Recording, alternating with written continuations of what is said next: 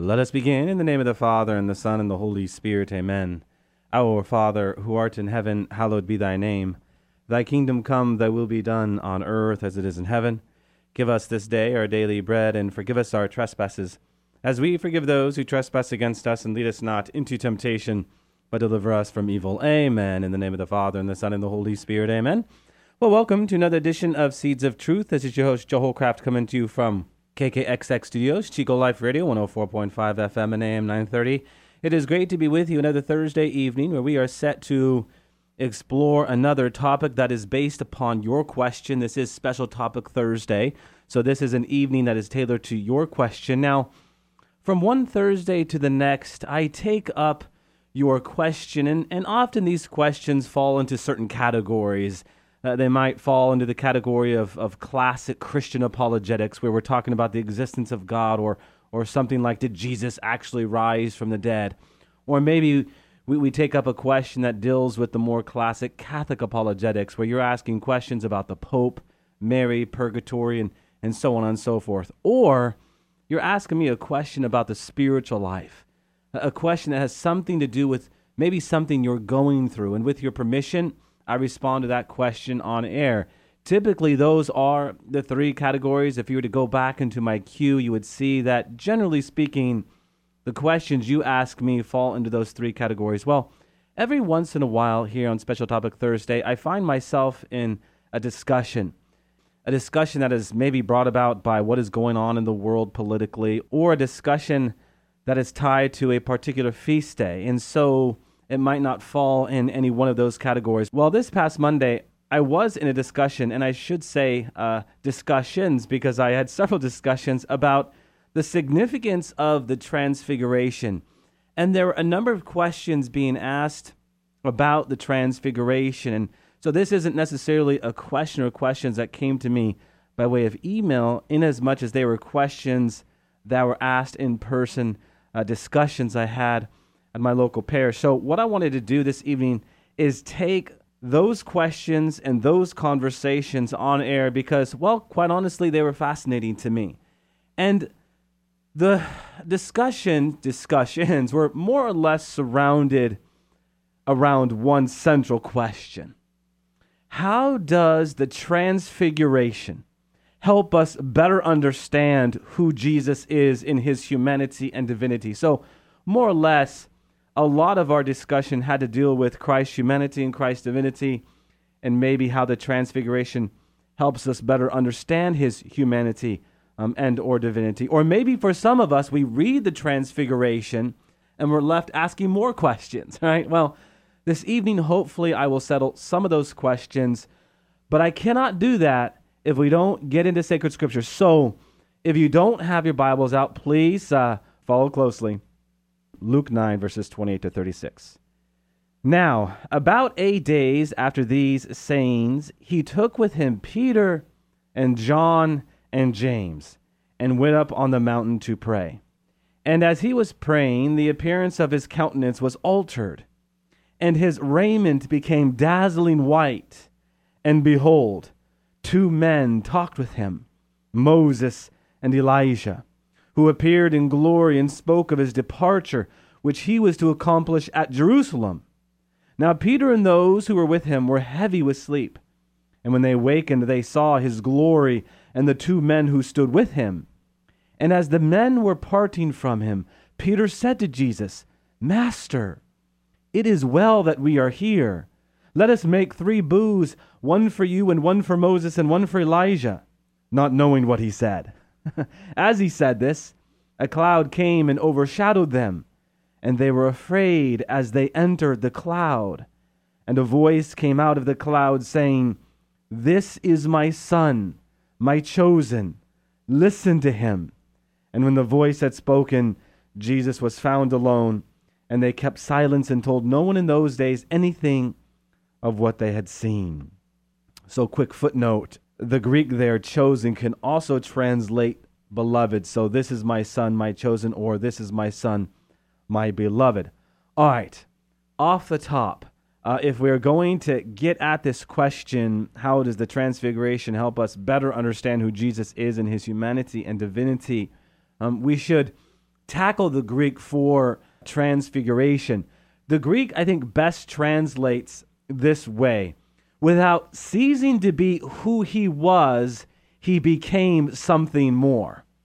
Without ceasing to be who he was, he became something more. So for the apostles, for Peter, James, and John, this is the first time, my friends, they encountered the divine in this way, this great illumination. So without ceasing to be who he was in his humanity, he became something more in this illumination, in his divinity, if you will. Just keep that truth as an overarching backdrop. Keep that truth in your rearview mirror as we explore Christ's humanity and divinity. Now, in getting at your question about Christ's humanity and divinity, considering why Jesus went up the mountain that day, I think would be a good point of departure for us. Jesus went up that mountain to do what? But pray, right?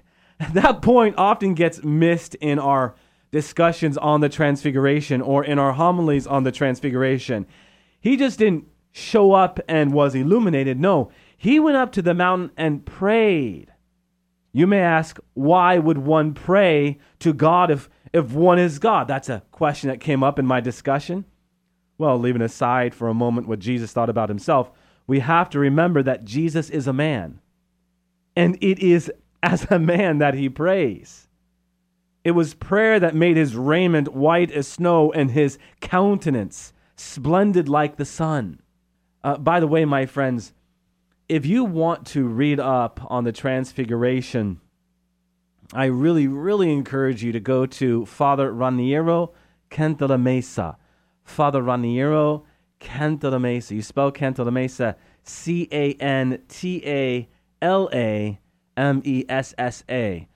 Pick his works up. He wrote a book on the Transfiguration, so I would suggest reading that book first, of course. I am drawing from him this evening a little bit, so do pick him up. But I would really, really encourage you to read all of his works. Father Raniero Cantalamessa, he's a Franciscan priest. He was the pontifical preacher to the household there in Rome, so he was tasked to give retreats to the Pope and the cardinals and all of the curie that lived there. So quite a task, right? So he is someone we can trust, of course. Now, as we talk about this element of prayer, what we have to understand is that in many respects, prayer takes up Christ's whole life. And really, that point alone tells us a great deal about the profound identity of who Christ is as a person. I mean, if you think about it, God, of course, could not have hunger or could not have thirst. God, of course, could not have suffered. But Jesus, as the Son of God, fully human, fully hungers, fully thirsts, fully suffers, right? So it is Jesus' prayer that allows us to consider the profound mystery of his person. So important, especially as it relates to his humanity. I mean, when you really get at it, it is a historically attested fact that in prayer, Jesus turns to God, calling him what? Abba. That is, Father, my dear Father, Papa, Daddy, right?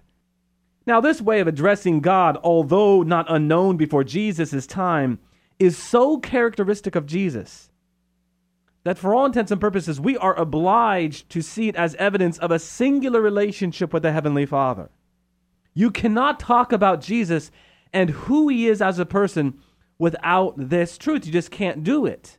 It's impossible, existentially impossible, because Jesus was always withdrawing. I think on one count, I had 14 times. He withdrew 14 times to pray. The Transfiguration was just one of those times, and that's just what was recorded, right? I mean, I'm sure he withdrew many more times. Now here, one might turn to the famous prayer of Jesus found in the Gospel of Matthew, chapter 11, verses 26 to 27.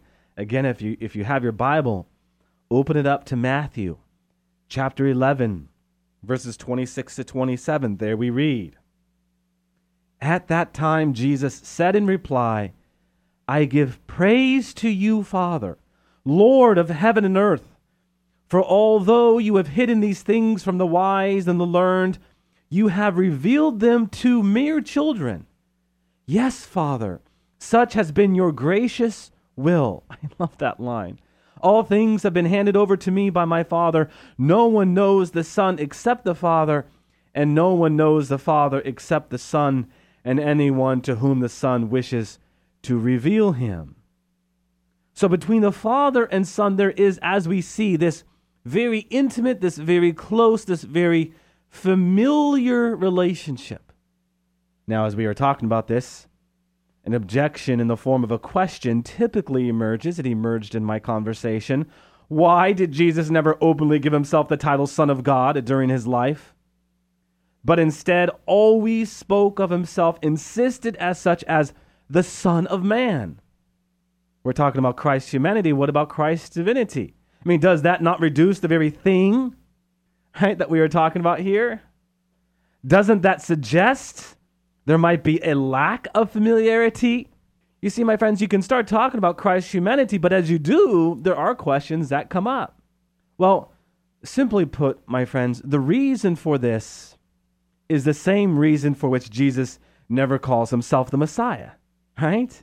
Jesus acted in this way because those titles were understood by the people in a very precise way, a way that did not correspond to the idea that Jesus had of his mission. Ponder with me, if you will. Many were called Son of God, right? Kings, prophets, great men. The Messiah was understood to be the one sent by God who would lead a military political fight against Israel's enemies and rulers. It was in this direction that Satan himself tried to push Jesus in the desert, right? Even his own disciples did not understand this and continued to dream of a destiny of glory and power in a very human way. So what we are made to see is that Jesus did not understand himself to be this type of Messiah. What did he say? I did not come to be served, but to serve. That is not the verbiage of the kind of Messiah that the Israelites were expecting. He did not come to take anyone's life away, but rather, what did he say? To give his life in ransom for many. Christ first had to suffer and die before it would be understood what kind of Messiah he was. This is just one of those salient points that comes to us not only from the first Christian thinkers, the church fathers, but St. Paul himself. You know, it is symptomatic that the only time that Jesus proclaims himself Messiah is when he finds himself in chains before the high priest, about to be condemned to death, without any other possibility of equivocation. Now, what was the question? Are you the Messiah, the Son of the living God, the Son of the blessed God? How did Jesus answer the high priest? I am.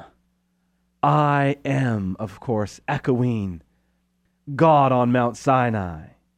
In the end, my friends, all the titles, all the categories with which men, friends, and enemies tried to saddle Jesus during his life appear insufficient. And I think we kind of battle that mindset. Why? Because it's human, it's finite. It's not a disparaging comment as much as it's just reality, right? Jesus is a teacher, but not like other teachers because he teaches with authority and in his own name. He is the son of David, but also David's Lord. He is greater than a prophet. He is greater than Jonah, greater than Solomon. He is the fulfillment to the whole prophetic thrust of all the Old Testament, you see. Father Cantalamessa puts it well. He says, the question that the people posed, who on earth is he, expresses well the sentiment that surrounded him like a mystery, something that could not be humanly explained. Brothers and sisters in Christ, we have 2,000 years of reflection to help us with this question, who on earth is he? And yet we are still asking the question, as we should. I have spoken on a great number of occasions the importance of asking that question. And just not that question, but also who am I in light of who Christ is, right? If we can grapple with the simple fact that Jesus Christ was fully human and divine, entered human history, saved man from his sin, and ultimately calls us to share in the great mystery that is the divine life of God, we are well on our way. But as we do that, there is another question posed. Yes, Jesus says to us, who do you say that I am? And that's what we're talking about. But he also asks, who do I say that you are? Who do I say that you are? I have to ask myself that question every day. Who does Jesus say that I am? How is Jesus Christ revealing to me more of me? Don't get me wrong. There's lots of stuff that we can do that can help us better understand who we are, and that always starts in humility. But only in the light of the fullness of Christ, who is the fullness of truth, can we begin to understand the fullness of who we are, right? This is the great task before us. Now, the attempt of some scholars and critics to reduce Jesus to just a normal Jew of his time, who would not have in fact said or done anything special, let me make this point clear, is in total contrast to the most certain historical data that we have of him. In the end, really, those views can only be understood as guided by a prejudicial refusal to admit that something transcendent could appear in human history. You know, these reductive approaches to Jesus can never in the end explain how such an ordinary being became, as those very same critics would say, the man who changed the world. You can come to better understand the humanity of Jesus in the Bible, but the Bible is a book of faith, right? So we have to apply that hermeneutic of faith. Hermeneutic is just a word that means to interpret in context, right? Jesus claimed to be God. Therefore, we have to approach the Bible with faith. You see, my friends, Peter, James, and John wanted to stay on the mountain because they encountered the divine. But what they missed was the necessary mission to come down from that mountain for the salvation of the world. God became man that man might share in God. God passed through all the muck and mire of humanity so as to restore humanity to its proper health. Remember what we have said about the word salvation. Salvatio. Salve is the root to that word. To heal. Salve is a healing balm, right? The crucifix is the healing balm that restores man back to health, that restores us back to the origins of our purity. Very important truth. This is why we read in Philippians chapter 2, verse 12, that we are called to work out our salvation in fear and trembling. This is why Paul talks about putting on the cloth of Christ each and every day, using this language that would have us thinking about, we put on Christ every day like we put on clothes every day. The thing of it is, to put on Christ every day is to put on the garment of virtue every day. And we put on the garment of virtue every day because why? Well, we are simply working out our salvation in fear and trembling. And the Greek is very important there because it's in the present tense. We say, well, put Jesus on your lips, proclaim that you are saved, and it's a done deal. My dear friends, I caution you. Take a careful assessment of Philippians chapter 2, verse 12, because working out our salvation is still yet before us. We just can't say I'm saved and then go on and sin in a very grave way. No, that's contrary to the nature of truth itself. James echoes this. Faith without works is dead. To be in relationship with God and not enter into that dynamic of charity is dead, right? So there's something much more going on. All right, so the question is asked, How does the transfiguration help us better understand who Jesus is in his humanity and divinity? Well, it's that full disclosure into his divinity. But as I've already noted, without ever ceasing to be human. The transfiguration, my friends, brings illumination into what theologians call the hypostatic union. Hypostatic is just another word that simply means the union, that full and complete union of Christ's humanity and divinity. And the fact that this was brought about by prayer teaches us much about Christ and us, because the transfiguration is an invitation to all of us. Is it not? Over recent months, I have responded to certain questions and examined certain biblical texts that have had us considering the mystical life. And in point of fact, I was pulled aside just 2 days ago by someone from our local parish wanting to talk in great detail about what we have talked about on air as it relates to the mystical life. I close this evening with some of those points, especially as it brings us back into the transfiguration. Here's the thing. We are not baptized into the body of Christ, but the mystical body of Christ, because in a sense, we could say that we are all called to be mystics in this way.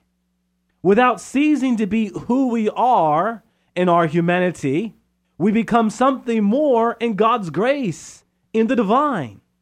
Off the top, I said, keep in your rearview mirror that truth about the transfiguration. Well, here we are applying it to our very own life.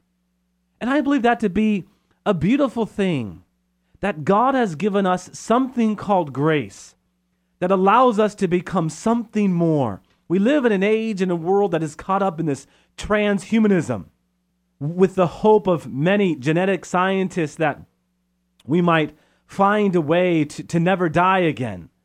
That within the DNA, within the code of the DNA, there might be something found that would have us living forever. But brothers and sisters, what we always have to understand is that part of the Christian life is what?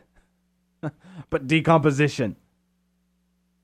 We begin to die even while here on earth. And I'm not talking about that dying to self, all right? But no, literally, we begin to lose hair. Our skin begins to wrinkle.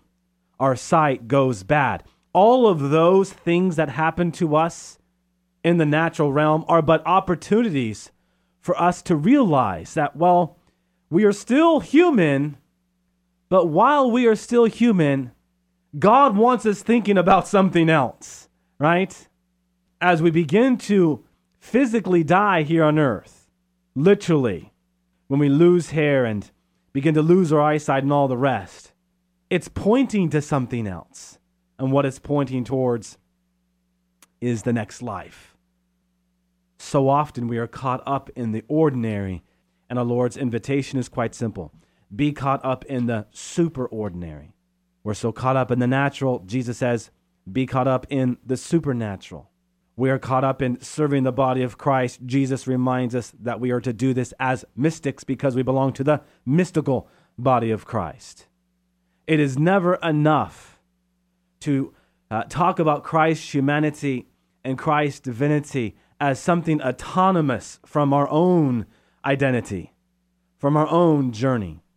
The whole reason that God became man was, again, that we might share in God. This is why Peter says we have been called to participate in God's very nature, God's divine nature.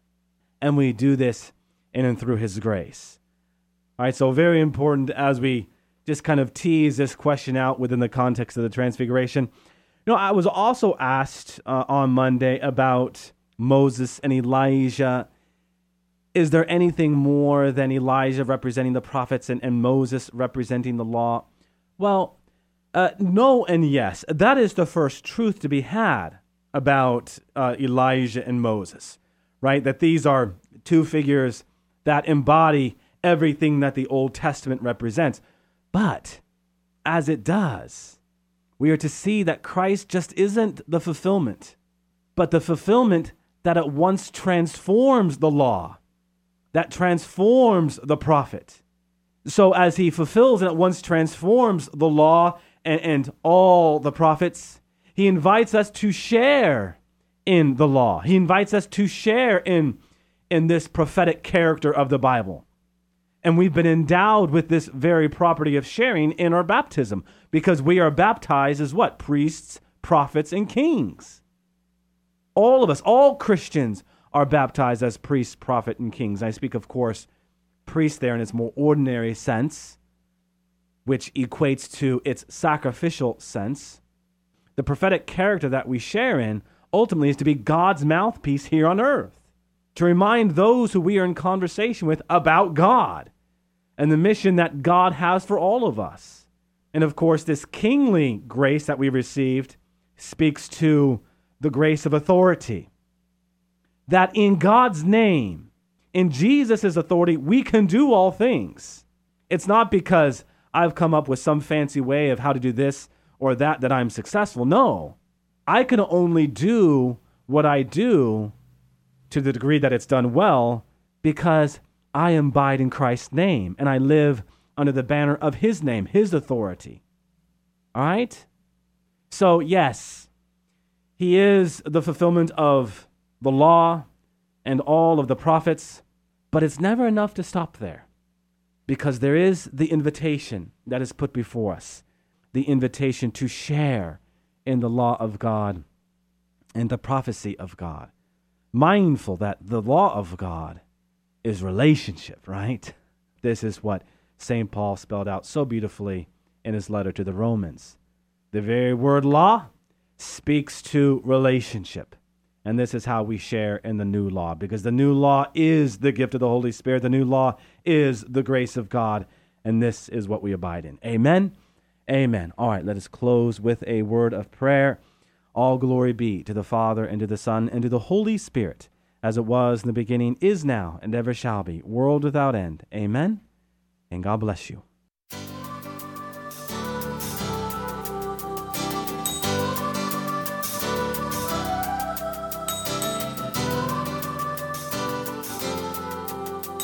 Thanks for listening to Seeds of Truth, heard every evening, Monday through Friday at 5:30 here on KKXX. If you'd like to hear this program or find out how you can help support Seeds of Truth, the website is joehollcraft.org.